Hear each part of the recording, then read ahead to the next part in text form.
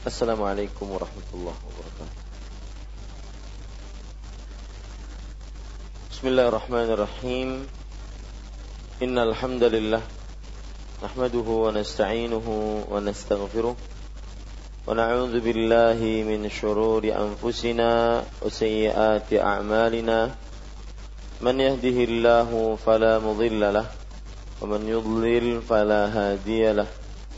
وأشهد أن لا إله إلا الله وحده لا شريك له وأشهد أن محمدا عبده ورسوله يا أيها الذين آمنوا اتقوا الله حق تقاته ولا تموتن إلا وأنتم مسلمون يا أيها الناس اتقوا ربكم الذي خلقكم من نفس واحدة وخلق منها زوجها وبث منهما رجالا كثيرا ونساء فاتقوا الله الذي تساءلون به والأرحام إن الله كان عليكم رقيبا يا أيها الذين آمنوا اتقوا الله وقولوا قولا سديدا يصلح لكم أعمالكم ويغفر لكم ذنوبكم ومن يطع الله ورسوله فقد فاز فوزا عظيما أما بعد فإن أصدق الحديث كتاب الله وأحسن الهدي هدي محمد صلى الله عليه وعلى آله وسلم وشر الأمور محدثاتها وكل محدثة بدعة وكل بدعة ضلالة وكل ضلالة في النار. Alhamdulillah, kita bersyukur pada Allah Subhanahu wa taala pada hari ini, yaitu hari Selasa malam Rabu 10 Sya'ban 1437 Hijriah. Kita duduk bersama kembali mempelajari kajian Sirah Nabawiyah, sejarah Nabi Muhammad sallallahu alaihi wasallam. Dan masih kita mempelajari pasal yang ke-1, yaitu Nabi Muhammad sallallahu alaihi wasallam dari mulai lahir sampai sebelum diangkat menjadi nabi dan rasul. Dan kita juga masih kepada pembahasan yang ke-11, pernikahan Nabi Muhammad SAW dengan Khadijah. Pada pertemuan sebelumnya kita sudah mengambil pelajaran-pelajaran atau satu pelajaran lebih tepatnya dari pernikahan Khadijah, bahwa Khadijah radhiyallahu anha sebelum menikah dengan Nabi Muhammad SAW, maka beliau memperhatikan kepada dua hal yang dimiliki oleh Nabi Muhammad SAW. Yang pertama, yaitu beliau diajak bersafar dengan Maisarah. Dan Maisarah akhirnya mengetahui keadaan dan akhlak beliau. Yang kedua, Khadijah mencoba berhubungan dengan Nabi Muhammad SAW melalui harta. Maka dua-duanya Nabi Muhammad SAW memperlihatkan akhlak dan kelakuan dan sikap yang baik. Dan sudah saya sebutkan pada pertemuan sebelumnya, jika kita ingin mengetahui hakikat diri seseorang, maka kita bisa lihat dari dua sisi bergaul, tatkala bersafar dan tatkala berhubungan dengan permasalahan uang dan harta. Kemudian para ikhwan yang dirahmati oleh Allah Subhanahu wa ta'ala, kita akan ambil pelajaran selanjutnya yang kedua, yaitu bahwa disebutkan, pelajarannya nanti saya akan tulis, saya akan bacakan, tapi saya ingin berbicara dulu. Disebutkan di dalam beberapa kitab sejarah bahwa pernikahan Rasul sallallahu alaihi wasallam dengan Khadijah itu awal mulanya adalah disebabkan karena ada orang-orang yang dekat dengan Khadijah menyampaikan kepada Rasulullah bahwasanya Khadijah radhiyallahu anha berminat untuk menikah dengan Rasulullah. Jadi di sini sang perempuan yang mencari suami. Nah, pelajarannya para ikhwan yang dirahmati oleh Allah Subhanahu wa taala, termasuk hal yang merupakan tanggung jawab seorang orang tua terhadap anaknya adalah mencarikan pendamping untuk sang anak. Terutama para perempuan mencarikan pendamping untuk sang anak. Terutama para perempuan.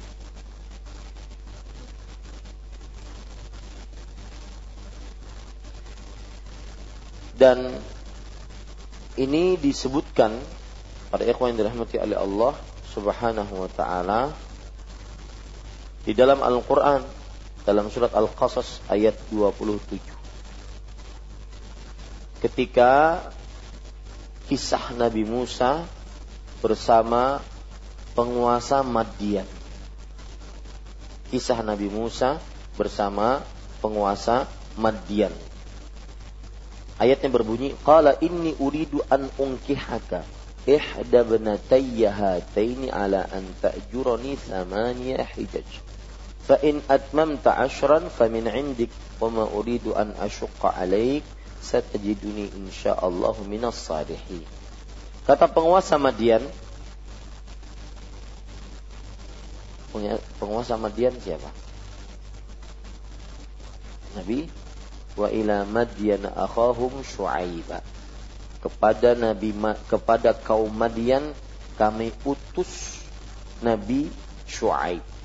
Nah, maksud penguasa Madian di sini adalah Nabi Syu'aib, yaitu seorang nabi yang diutus kepada kaum Madian, Syu'aib. Nabi Syu'aib berkata, aku ingin menikahkan salah satu dari dua putriku ini. Dengan maharnya kamu bekerja untukku selama 8 tahun. Jika kamu sempurnakan menjadi 10 tahun, maka itu kebaikan yang engkau berikan kepada kami. Dan aku tidak ingin menyulitkan engkau, dan kamu akan dapati aku dengan kehendak Allah termasuk orang-orang yang saleh. Berdasarkan ayat ini, Nabi Syu'aib menawarkan anak perempuannya. Dan ini bukan sebagian orang tua perempuan kadang-kadang merasa dilecehkan kalau dia menawarkan anak perempuannya. Ya, ini kisah pertama. Dan faedahnya tadi bahwa kewajiban orang tua, dari salah satu kewajiban orang tua terhadap anaknya adalah mencarikan pasangan untuk anak-anaknya. Kita perhatikan yang lain lagi. Umar bin Khattab menawarkan anaknya kepada siapa? Utsman bin Affan. Kemudian menawarkan lagi kepada siapa? Abu Bakar As-Siddiq. Tetapi yang akhirnya menikahinya siapa? Rasulullah sallallahu alaihi wasallam, sebagaimana disebutkan dalam kitab Al-Bidayah wan Nihayah yang ditulis oleh Imam Ibnu Katsir rahimahullah. Jadi Pak, kalau rezeki itu enggak kemana, tawarkan ke sini, tawarkan ke sini.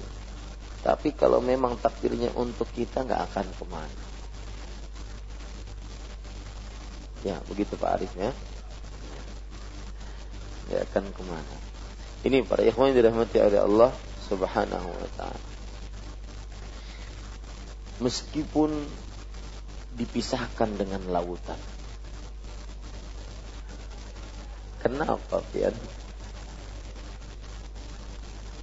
Kalau sudah kamu ditakdirkan untukku, maka pasti akan kudapat. Ini para ikhwah yang dirahmati oleh Allah Subhanahu wa ta'ala. Perhatikan baik-baik. Maka kita sebagai orang tua semestinya memperhatikan untuk anak-anak kita yang perempuan, siapa yang menjadi suaminya kelak. Dan itu termasuk kewajiban dan amanah yang ada pada pundak orang tua, mencarikan dan menawarkan anak perempuannya kepada orang-orang yang kita anggap soleh dan kita anggap baik budi pekertinya. Ini pelajaran yang kedua. Pelajaran yang ketiga. Di dalam pernikahan Khadijah dengan Rasulullah sallallahu alaihi wasallam terdapat pelajaran, yaitu pentingnya mencari istri yang salihah dan suami yang saleh. Istri yang salihah dan suami yang saleh. Lihat para ikhwan yang dirahmati oleh Allah, Rasulullah sallallahu alaihi wasallam beliau memilih Khadijah sebagai istrinya padahal beliau masih 25 tahun. Khadijah sudah 40 tahun. Ya. Artinya beda sekitar berapa? 15 tahun. Dan padahal Khadijah lagi sudah jandanya kedua kali. Berarti beliau menikahinya untuk yang ketiga. Tetap beliau pilih ya Khadijah sebagai istrinya karena kesalihan Khadijah dan karena kesucian kemaluan Khadijah. Sungguh Khadijah, banyak dari orang-orang pemuka-pemuka kaum Quraisy yang ingin berniat melamar beliau, akan tetapi seluruhnya ditolak oleh Khadijah. Dari sinilah Nabi Muhammad SAW melihat iffah, penjagaan kesucian yang dilakukan oleh Khadijah sebagai seorang perempuan. Maka di sini semestinya seseorang memperhatikan siapa calon istrinya.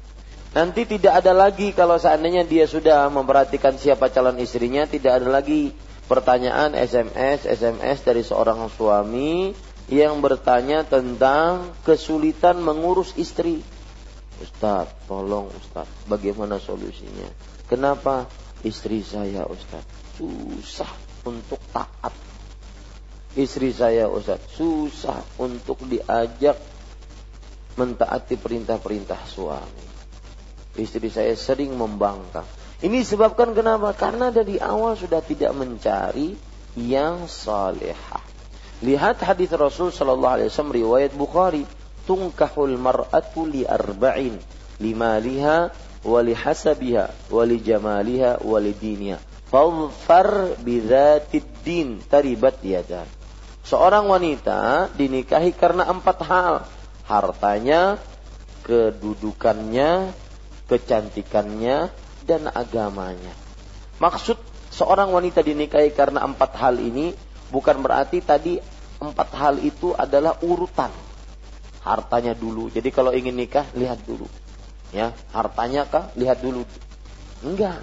Itu bukan urutan. Tetapi maksudnya sebagaimana dikatakan oleh Al-Hafidz Ibnu Hajar, bahwa maksudnya adalah kebiasaan seorang lelaki menikahi perempuan karena 4 hal. Baik karena harta, karena kedudukan, karena kecantikan, dan karena agama. Kebiasaan. Jadi bukan itu 4 hal itu urutan, tidak. Karena ada seorang perempuan bertanya, Ustaz, kalau seandainya dia tidak cantik, dia tidak kaya, maka bagaimana? Dia memikirkan bahwa 4 hal ini adalah urutan, tidak. Tetapi kebiasaan lelaki menikahi perempuan karena 4 hal. Rasulullah SAW kemudian memberikan sebuah pernyataan. Fadhfar bidzatid din. Fadhfar itu, zufr itu artinya adalah kuku. Artinya yang didahulukan. Dahulukanlah yang punya agama. Taribat yadak. Maka tanganmu akan banyak mendatangkan kebaikan. Makanya artinya kamu akan beruntung.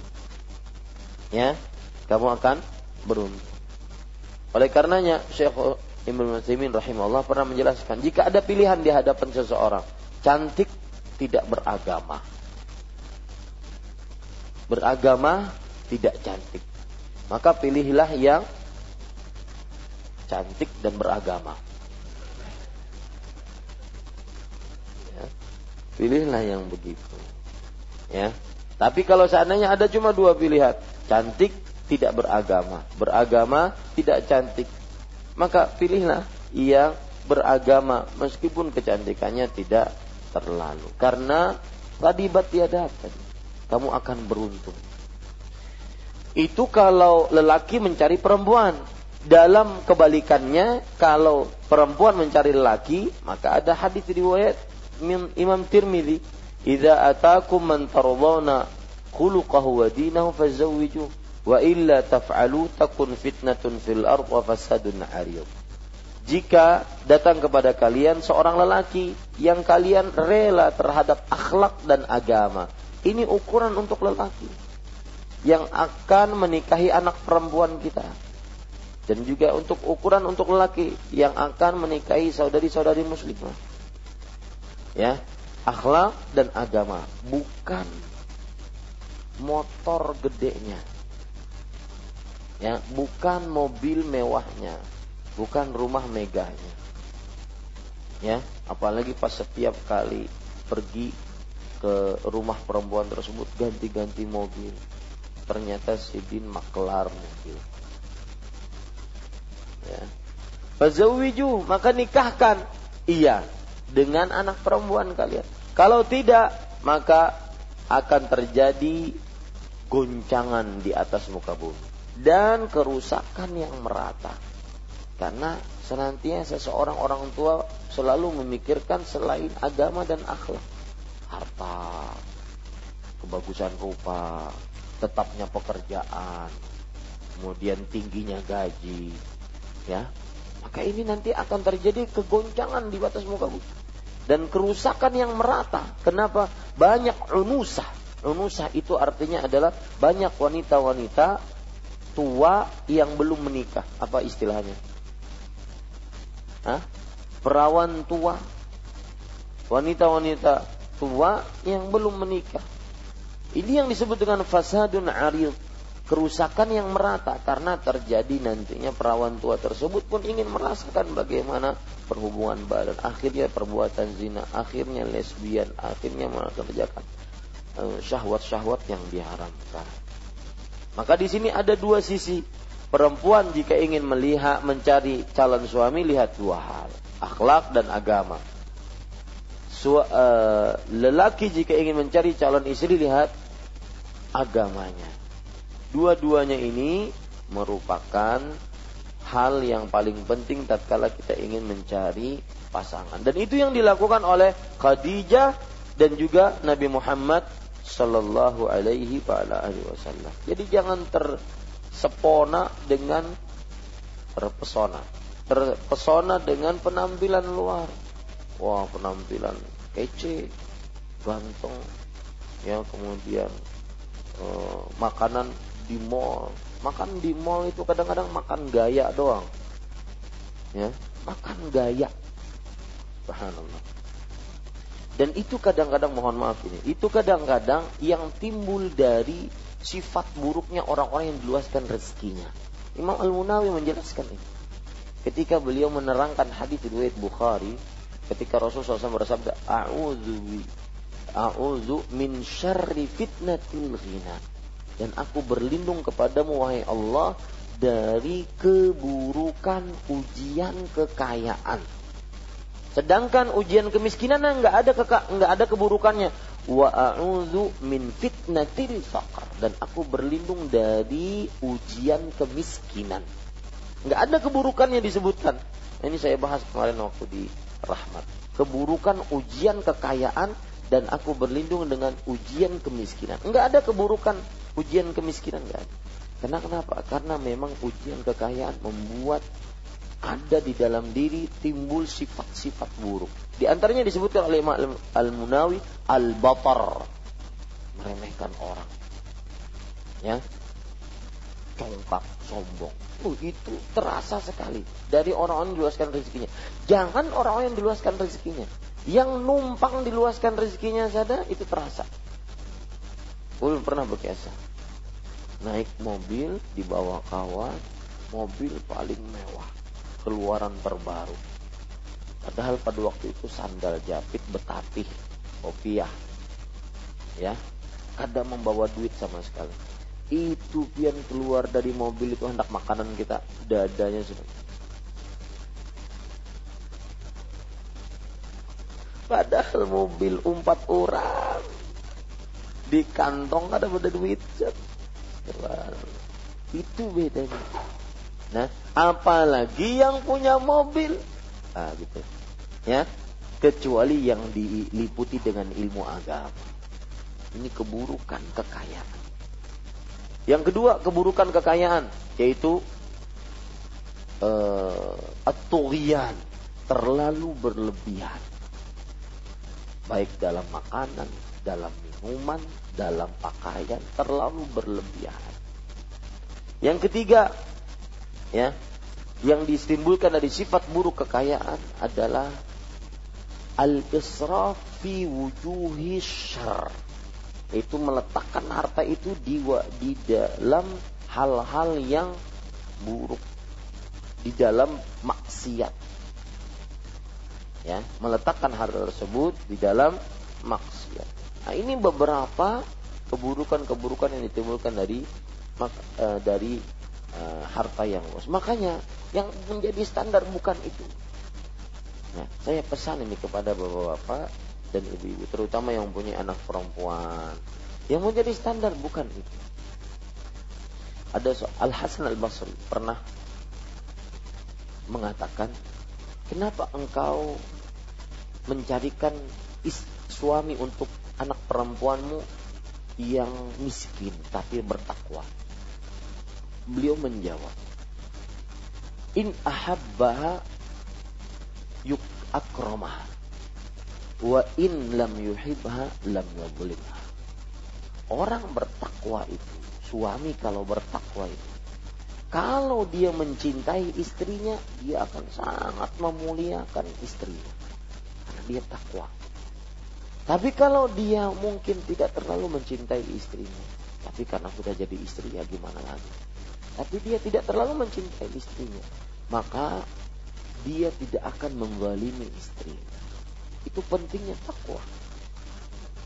Ya, makanya para ikhwan dirahmati oleh Allah Subhanahu wa taala, orang kalau bertakwa, mempunyai suami yang bertakwa, dia akan sangat mendapati cinta dari suami tersebut. Dan kalau sang suami sudah mencintainya, maka sang suami sibuk mencintainya saja, tidak pernah memikirkan wanita lain.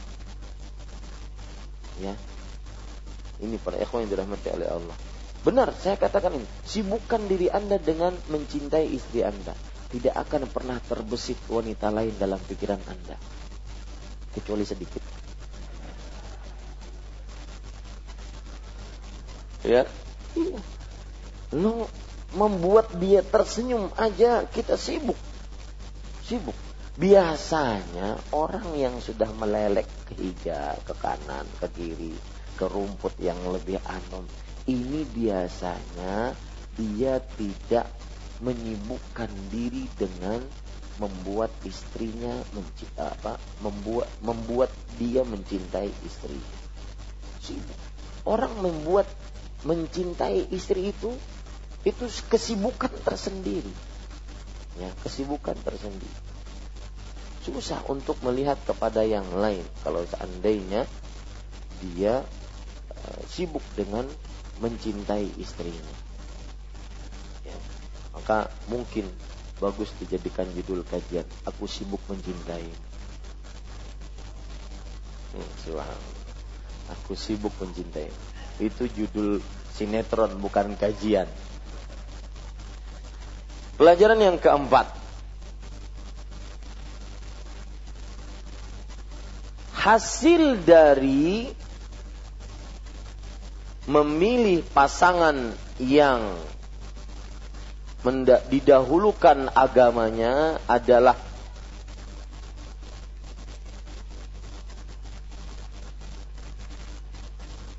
mendapatkan kebahagiaan di dunia sebelum akhirat. Hasil dari mendahulukan pasangan yang kuat agamanya adalah mendapatkan kebahagiaan di dunia sebelum akhirat. Ini yang terjadi kepada pernikahan Rasulullah sallallahu alaihi wasallam dengan Khadijah radhiyallahu anha. Lihat, awal-awal Nabi diangkat menjadi Nabi dan Rasul, Khadijah langsung berfungsi di sini. Artinya pilihan Rasulullah SAW nggak salah. Ketika beliau mendapati wahyu pertama di Gua Hira, Iqra. Kata Nabi Muhammad, mana biqari? Iqra, mana biqari? Baca. Aku tidak bisa baca. Baca, aku tidak bisa baca. Baca, aku tidak bisa baca. Bacalah dengan nama Rabbmu yang mulia. Maka kemudian dipeluk oleh Jibril alaihissalam. Itu yang membuat Nabi Muhammad SAW gemetar, pulang, takut. Zammiluni, zammiluni. Selimuti aku, selimuti aku. Maka lihat, Khadijah waktu itu pilihan Nabi yang tidak keliru. Beliau mengatakan, kalla. Nabi Muhammad SAW berkata kepada istrinya, inni akhsha ala nafsi. Wahai istriku, aku takut. Jangan-jangan itu bukan malaikat. Aku takut, jangan-jangan itu syaitan. Maka beliau mengatakan, lihat Khadijah, ini perkataan saya baca beberapa buku sejarah, selalu ada perkataan ini. Karena ini perkataan yang akhirnya membuat Nabi Muhammad SAW tenang. Kalla wallahi la yukhzikallahu abadan. Dari seorang istri. Tidak, wahai suamiku, Allah tidak akan menghinakanmu selamanya. Ini perkataan penenang dari seorang istri yang salihah kepada suaminya. Beginilah kalau seandainya sang laki-laki mendahulukan pilihannya kepada wanita yang mempunyai agama. Ya. Kalau seandainya sang suami dalam kesulitan, maka dia akan keluar nilai-nilai agama dari sang istri tersebut. Ya. Bukan malah keluar nilai-nilai keduniawiannya. Misalkan sang suami berhenti bekerja dari pekerjaan yang haram, maka sang istri yang salihah akan mendorong, dan saya dapat itu Pak, akan mendorong banyak istri-istri seperti ini, mendorong suaminya untuk sabar, teguh iman, dan mencarikan solusi untuk suaminya. Pernah saya umrah Pak, saya dihadapi dengan dua pasang suami istri. Sang istri mengatakan, Ustaz tolong nasihati suami saya. Dia baru berhenti bekerja dari pekerjaan riba, dari bank konvensional. Saya nasihati. Ya, istri yang salihah seperti itu, dia akan mencarikan solusi untuk suaminya. Beda dengan istri yang tidak punya agama atau yang minim agamanya. Ketika sang suami bekerja dari yang haram, maka sang istri bingung. Ya, malah dia menggembosi suaminya. Kenapa Mbak Ampih ya? Besok kita makan apa? Kredit mobil belum selesai. Ya, dan semisal. Lihat lagi Ummu Sulaim radhiyallahu anha ketika menikah dengan Abu Talhah. Abu Talhah ini adalah suami kedua dari Ummu Sulaim. Bapak sambungnya Anas bin Malik. Ketika Talhah, anaknya Abu Talhah meninggal, maka sang istri yang salihah ini melakukan perbuatan-perbuatan yang luar biasa untuk menenangkan hati suaminya. Waktu itu Abu Talhah sedang puasa. Talhah meninggal hari itu. Maka Abu Talhah ingin agar sang Talhah makan bersamanya. Kata Ummu Sulaim, dia dalam keadaan yang lebih baik daripada sebelumnya. Biarkan dia. Abu Talhah mengira dia sedang tidur. Maka akhirnya berbuka puasa. Setelah buka puasa, Ummu Sulaim berdandan habis untuk suaminya. Akhirnya setelah makan, maka Abu Talhah ingin dilayani di atas ranjang. Setelah puas lahir dan batin, baru Ummu Sulaim memberitahukan. Pemberitahuannya pun dengan baik. Wahai Abu Talhah, lau a'arakallah, kalau Allah meminjamkan kepadamu sebuah pinjaman, lalu dia ambil kembali pinjamannya, marahkah kamu? Pantaskah kamu marah? Tentu tidak. Maka Talhah dipinjami oleh Allah kepadamu. Sekarang dia diambil kembali oleh sang pemiliknya. Abu Talhah setelah mendapatkan nafkah lahir, nafkah batin, ya, kenyang perut, kemudian dapat nikmat juga di atas ranjang. Akhirnya ketika mendapatkan berita seperti ini menjadi ringan. Beliau mengatakan inna lillahi wa inna ilaihi raji'un. Tidak kemudian murka, marah. Begitu. Jika pasangan kita yang kita dahulukan adalah perihal agama. Ada menarik Pak cerita, dan cerita ini hakiki dan ini menunjukkan cintanya seorang istri. Makanya saya katakan, sibukkan diri Anda dengan mencintai istri Anda. Anda akan merasa sibuk dan susah untuk memikirkan wanita lain. Wallahi, ini mujarab. Sibukkan diri Anda dengan mencintai istri Anda. Maka tidak akan pernah terpikir walau bola mata yang indah pun selain bola mata istri Anda. Bujur Pak di detail. Sibukkan. Ada perkara menarik, saya ingin bercerita 2 cerita. Cerita yang pertama, dan ini hakiki semuanya. Cerita yang pertama, seorang laki-laki mendapatkan kabar bahwa nenek istrinya meninggal. Yang diberitahu suaminya, beritahukan kepada istrimu neneknya meninggal. Neneknya ini sangat dicintai oleh istrinya. Maka bingung dia. Sang suami bingung mau memberitahukan kepada istrinya gimana. Tapi sang suami mempunyai trik. Triknya apa? Dia menghilangkan sesuatu kesedihan ini dengan berita yang lebih luar biasa dianggap oleh istri. Satu ketika mereka berdua duduk, kemudian sang suami nonton videonya seorang ustadz dengan 3 istrinya tentang poligami. Nonton di samping istrinya. Wahai istriku, coba kita tonton ini. Istrinya langsung marah, ngapain nonton itu? Nonton poligami. Sudah hapus, ngapain nonton itu? Enggak, lihat dulu. Kita pelajari, mungkin bermanfaat untuk kehidupan kita. Ya. Akhirnya cemberut. Nah, kemudian sang suami mulai masuk. Ya, suami yang soleh begitu. Mulai masuk dia kepada permasalahan. Saya tadi dapat kabar bahwa nenekmu meninggal. Kemudian sang istri tidak merasa berat. Karena dia sudah di awal dicekoki dengan permasalahan poligami. Kata sang istri, oh iya kan, innalillahi wa inna ilaihi raji'un. Enggak sedih, enggak apa. Dan habis itu pun masih mengatakan, sudah kita akan pergi ke rumah nenek nanti.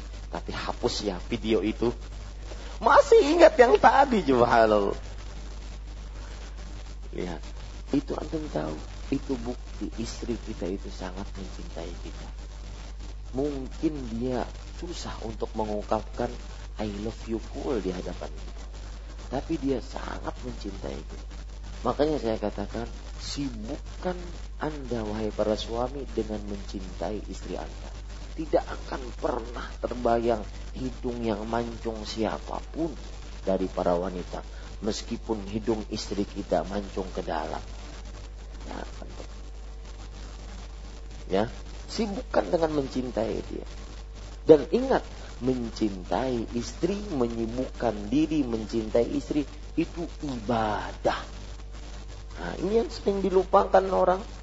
Misalkan sang istri ingin sekali beli barang, tapi sudah lama tidak tercapai.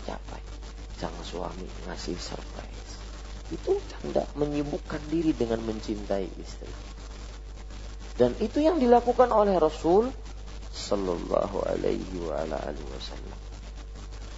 Jadi hasil dari pencarian istri yang salihah atau suami yang saleh, maka dia akan mendapatkan faedah dunia akhirat. Contoh yang lain, hadis tentang Abu Dahdah. Hadis tentang Abu Dahdah. Mungkin cerita ini sudah saya ceritakan dulu. Abu Dahdah ini mendengar ayat Al-Quran yang berbunyi Man dzalladzi yuqridullaha qardan hasana. Siapakah yang ingin menghutangi Allah dengan hutangan yang baik? Maka Abu Dahdah datang kepada Rasulullah SAW. Ya Rasulullah, Allahu yuridu minal qaram.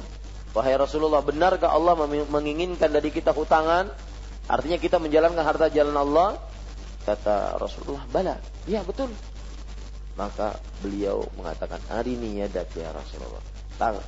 Julurkan tanganmu wahai Rasulullah. Aku ingin bersalaman, ingin bersaksi. Apa saksinya? Beliau mengatakan, Ushhidullah anni aqrabtu rabbi haiti. Aku bersaksi di hadapan Allah kepada engkau, di hadapan engkau wahai Rasulullah, bahwa kebun kurmaku aku hutangkan kepada Allah. Artinya aku jalankan di jalan Allah, untuk fisabilillah. Diriwayatkan kebun kurma beliau itu ada 6.000 pohon kurma di dalam. Saya pernah ngobrol-ngobrol dengan Syekh Abdul Razak bin Abdul Muhsin. Beliau punya kebun kurma ternyata. Kata beliau, antara pohon, wahai Ahmad, antara pohon dengan pohon itu sekitar 1,5 meter. 1,5 meter. Bayangkan 6.000 pohon kurma. Berapa luas hektarnya? Satu pohon dengan satu pohon itu 1,5 meter. Besar berarti.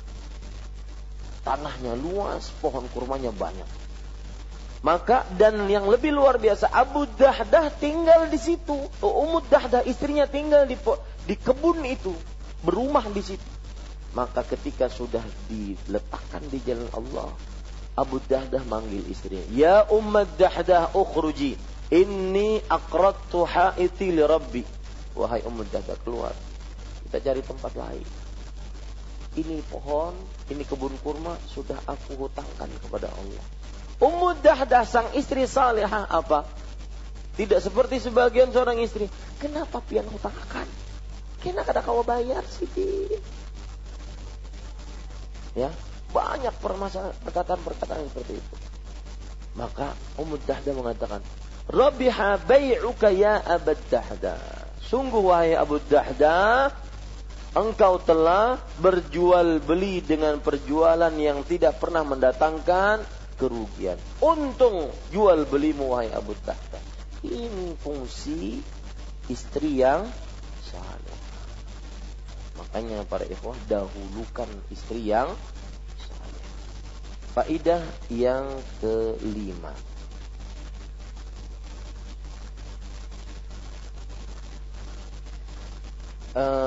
Sebelum faedah yang kelima, ada pelajaran menarik. Kalau tadi kan Khadijah yang dipilih oleh Rasulullah sebagai wanita yang salihah. Beliau ketika Rasulullah SAW gemetar, takut, beliau datang.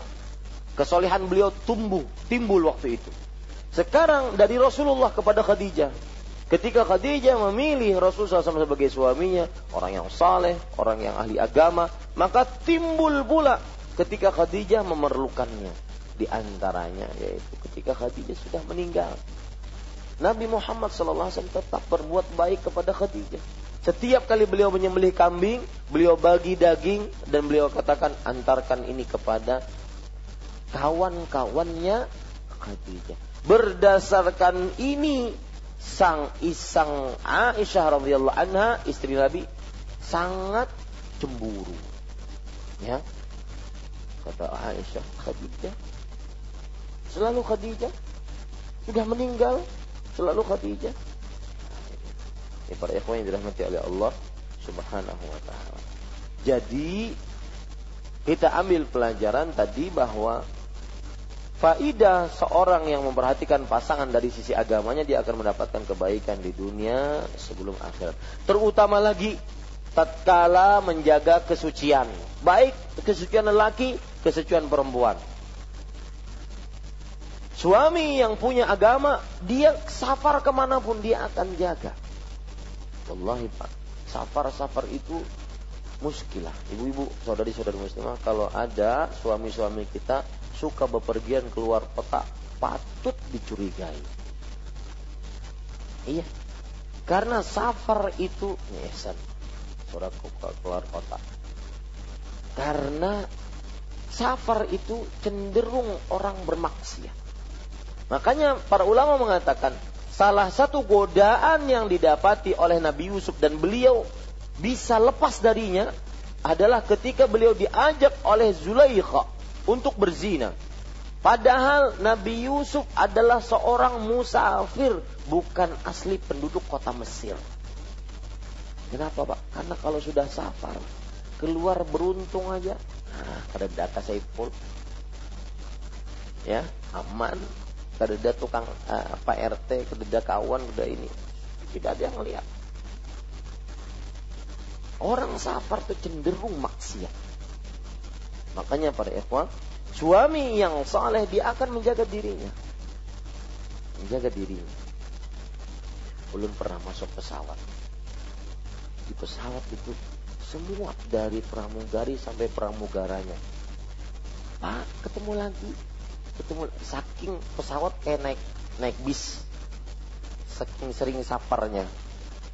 Ketemu lagi. Subhanallah. Ini kalau seandainya tidak dijaga mata, hati-hati. Wah, bahaya. Ini para ikhwan yang dirahmati oleh Allah Subhanahu wa ta'ala. Nah, begitu pula seorang istri yang salihah. Dia ketika di rumah akan menjaga kesuciannya. Tidak memasukkan seorang lelaki yang bukan mahramnya pun ke dalam rumah suaminya. Itu kalau dalam keadaan nyata. Dalam keadaan sekarang yang lebih mudah nih, gadget-gadget, media sosial. Tidak akan pernah berhubungan dengan lelaki yang bukan mahramnya. Ya, tidak akan. Kenapa? Karena dia wanita salihah. Itu hasil yang akan dia dapati. Jadi sang suami pun tenang dia dengan istrinya. Karena dia tahu bahwa istrinya salihah. Lebih memikirkan penglihatan, pendengaran dan pengetahuan Allah dibandingkan penglihatan suaminya. Itu pentingnya mencari pasangan yang saleh. Yang terakhir para ikhwan yang dirahmati oleh Allah Subhanahu wa taala. Faedah yang kelima yaitu bahwa pernikahan Rasulullah dengan Khadijah bantahan telak untuk orang-orang orientalis, fobia terhadap Islam, dan menuduh Rasulullah maniak seks. Pernikahan Khadijah dengan Rasulullah sallallahu alaihi wasallam ini bantahan keras terhadap orang-orang orientalis, orang-orang yang mengedepankan akal, menuduh Rasulullah sallallahu alaihi wasallam suka wanita, bagaimana yang terjadi kepada orang-orang kafir, tentang bagaimana mereka melihat sosok Rasulullah sallallahu alaihi wasallam. Bantahnya dari sisi mana? Siapa yang tahu?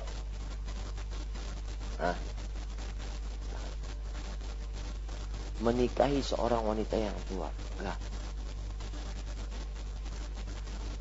Tidak berpoligami sebelum meninggalnya. Ada sedikit tambahan, silahkan.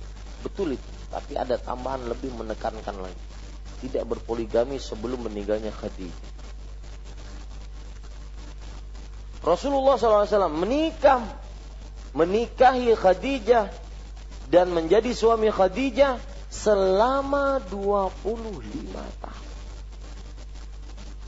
Ini bantahan keras terhadap orang-orang yang menuduh Rasulullah SAW sebagai orang yang suka perempuan. Buktinya apa? Beliau tidak menikahi wanita lain, bahkan menikahi wanita yang sudah tua dan wanita yang sudah berumur, dan tetap menikahi beliau, tidak menduakannya sampai Khadijah meninggal. Umur berapa? Sampai berapa tahun pernikahannya? 25 tahun. Bantahan keras.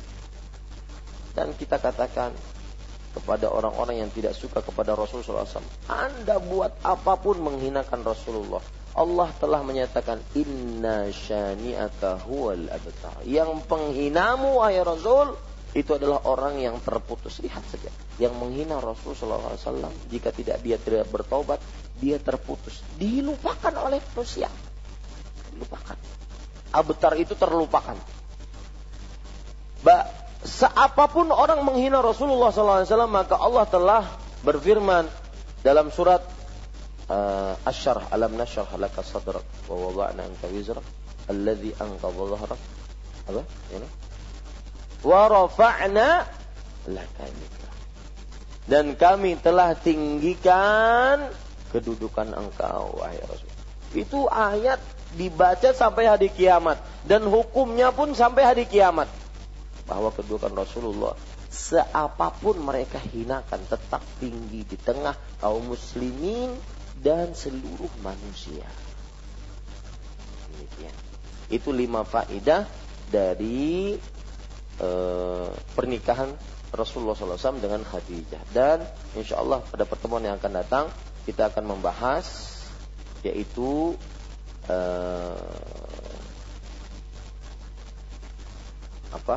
pembangunan Ka'bah, pembahasan yang ke-12, pembangunan Ka'bah. Baru setelah itu nanti kita akan membahas bagaimana Rasulullah SAW dijaga oleh Allah Subhanahu wa taala pada pembahasan yang ke-13.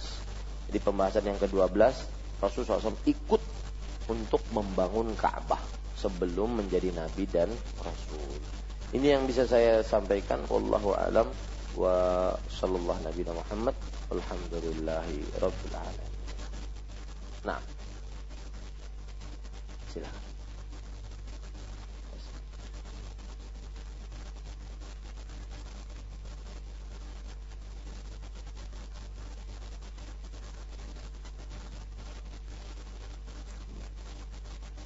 Jazakallah khair atas kesempatan yang diberikan.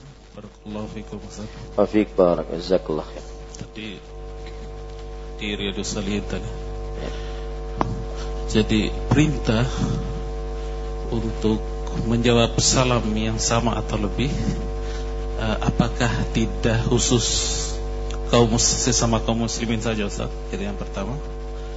Terus yang kedua, biasanya orang kafir mengucapkan secara lengkap. Misalnya pemimpin misalnya wakil bupati dan sebagainya, kalau berpidato atau pimpin rapat, Assalamualaikum warahmatullahi. Bagaimana cara menjawabnya? Kemudian yang ketiga, kalau yang mengucapkan salam ini lawan jenis, kan kita harus menjawab yang lebih baik atau berhadapan. Pas kita lewat, bagaimana kita cara menjawabnya? Apakah kita harus menghadap atau berlalu saja? Pian kayak apa? Belum tahu Ustaz. Ya. Yang pertama yaitu bukankah mengucapkan salam harus sama atau lebih baik? Apakah ini berlaku juga untuk kaum kafirin? Maka jawabannya, kalau lihat keumuman ayat iya. Allah berfirman wa idza hayyitum, jika kalian diucapkan salam. Di sini diucapkan salam tidak disebutkan oleh Allah. Siapa pengucap salamnya? Ini namanya ismu fi'lul mabni lil majhul. Kata kerja pasif. Pengucapan salamnya tidak tahu oleh siapa. Ya. Dan karena tidak tahu maka berlaku umum. Baik untuk kaum muslimin dan kaum kafirin. Maka karena berlaku umum, maka ayatnya pun berlaku umum. Jika diucapkan kepada kalian salam, maka jawablah yang lebih baik dengannya atau yang semisalnya. Satu. Jadi ayatnya, dalilnya itu. Ya. Kenapa kita katakan tadi Assalamualaikum, maka kita jawab Waalaikumsalam. Kalau seandainya dia orang-orang kafir mengucapkan kepada kita Assalamualaikum. Baik. Kemudian yang kedua, kalau dia menambahkan salam Assalamualaikum warahmatullahi wabarakatuh, apakah kita juga menambahkan menjawabnya dengan sempurna atau yang semisal? Nah, ini saya tidak tahu. Saya akan cari. Apakah kalau dia mengucapkan Assalamualaikum warahmatullahi wabarakatuh, kita jawab Waalaikumsalam warahmatullahi wabarakatuh? Karena di dalamnya terdapat ada rahmat, ada berkah. Ini doa-doa yang tidak pantas diberikan oleh seorang muslim kepada kaum kafirin. Tapi saya tidak bisa jawab. Wallahu a'lam. Kemudian pertanyaan ketiga tentang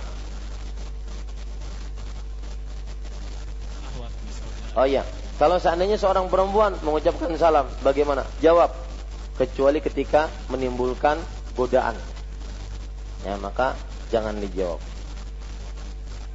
Ya, kecuali ketika menimbulkan godaan. Jawab kecuali ketika menimbulkan godaan. Adapun di sana ada dua hal berarti Mas, pemberian salam dan menjawab salam. Ya, pemberian salam, maka ini hukumnya pemberian salam hukumnya adalah sunnah. Menjawabnya adalah wajib. Nah, berarti kalau pemberian salam masih ringan urusannya. Kita bertemu berpapasan misalkan, ya, dengan seorang muslimah dari jamaah Masjid Imam Syafi'i, sering ikut pengajian. Apakah ucapkan salam atau tidak? Maka ini hukumnya masih ringan karena hukumnya apa? Sunnah. Kita tidak ucapkan pun tidak berdosa. Yang menjadi masalah adalah kalau menjawab salam. Si perempuannya mengucapkan salam, kita jawab tidak. Maka hukumnya apa? Wajib. Ya, tetapi jika menimbulkan fitnah, maka ujian ataupun fitnah, godaan, maka pada saat itu lebih baik dijauhi. Ya, karena masalahnya nanti akan timbul fitnah misalkan. Kalau tidak timbul fitnah, tidak mengapa. Ya, misalkan ketika kita menjawab salam, maka langsung sebar di media sosial. Salamku dijawab Ustaz. Nah, ini jadi apa? Jadi fitnah nanti. Ya. Atau tatkala sang ustaz atau seseorang lelaki mengucapkan salam kepada perempuan, ya, assalamualaikum, langsung berpikir macam tadi mengucapkan salam jadi lewat. Padahal sekedar salam sudah lewat. Sang laki-laki ini sibuk memikirkan mencintai istri. Nah, seperti itu. Ya. Kemudian kalau seandainya seorang perempuan mengucapkan salam dan menatap wajah kita, maka apakah kita menatap wajahnya juga? Karena tadi adabnya seperti itu. Maka jawabannya, ya, di sana kita pahami, sering saya ucapkan ini, memahami Al-Quran dan hadis itu secara komprehensif, menyeluruh. Jangan setengah-setengah. Ketika kita katakan bahwa menjawab salam harus yang lebih baik atau yang semisal, baik dari jenis, jumlah bilangan, tata cara, maka pada saat itu kita juga mengambil dalil-dalil yang lain, yaitu tentang menundukkan pandangan, kemudian menjaga jangan sampai terjadi godaan dan semisal. Wallahu a'lam. Nah, cukup kiranya kita cukupkan dengan kafaratul majlis. Subhanakallahumma hamdik, asyhadu an la ilaha illa anta, astaghfiruka wa atubu ilaik. Sekali lagi, jangan lupa sibukkan diri Anda dengan mencintai istri Anda. Subhanakallahumma hamdik, asyhadu an la ilaha illa anta, astaghfiruka wa atubu ilaik. Wassalamualaikum warahmatullahi wabarakatuh.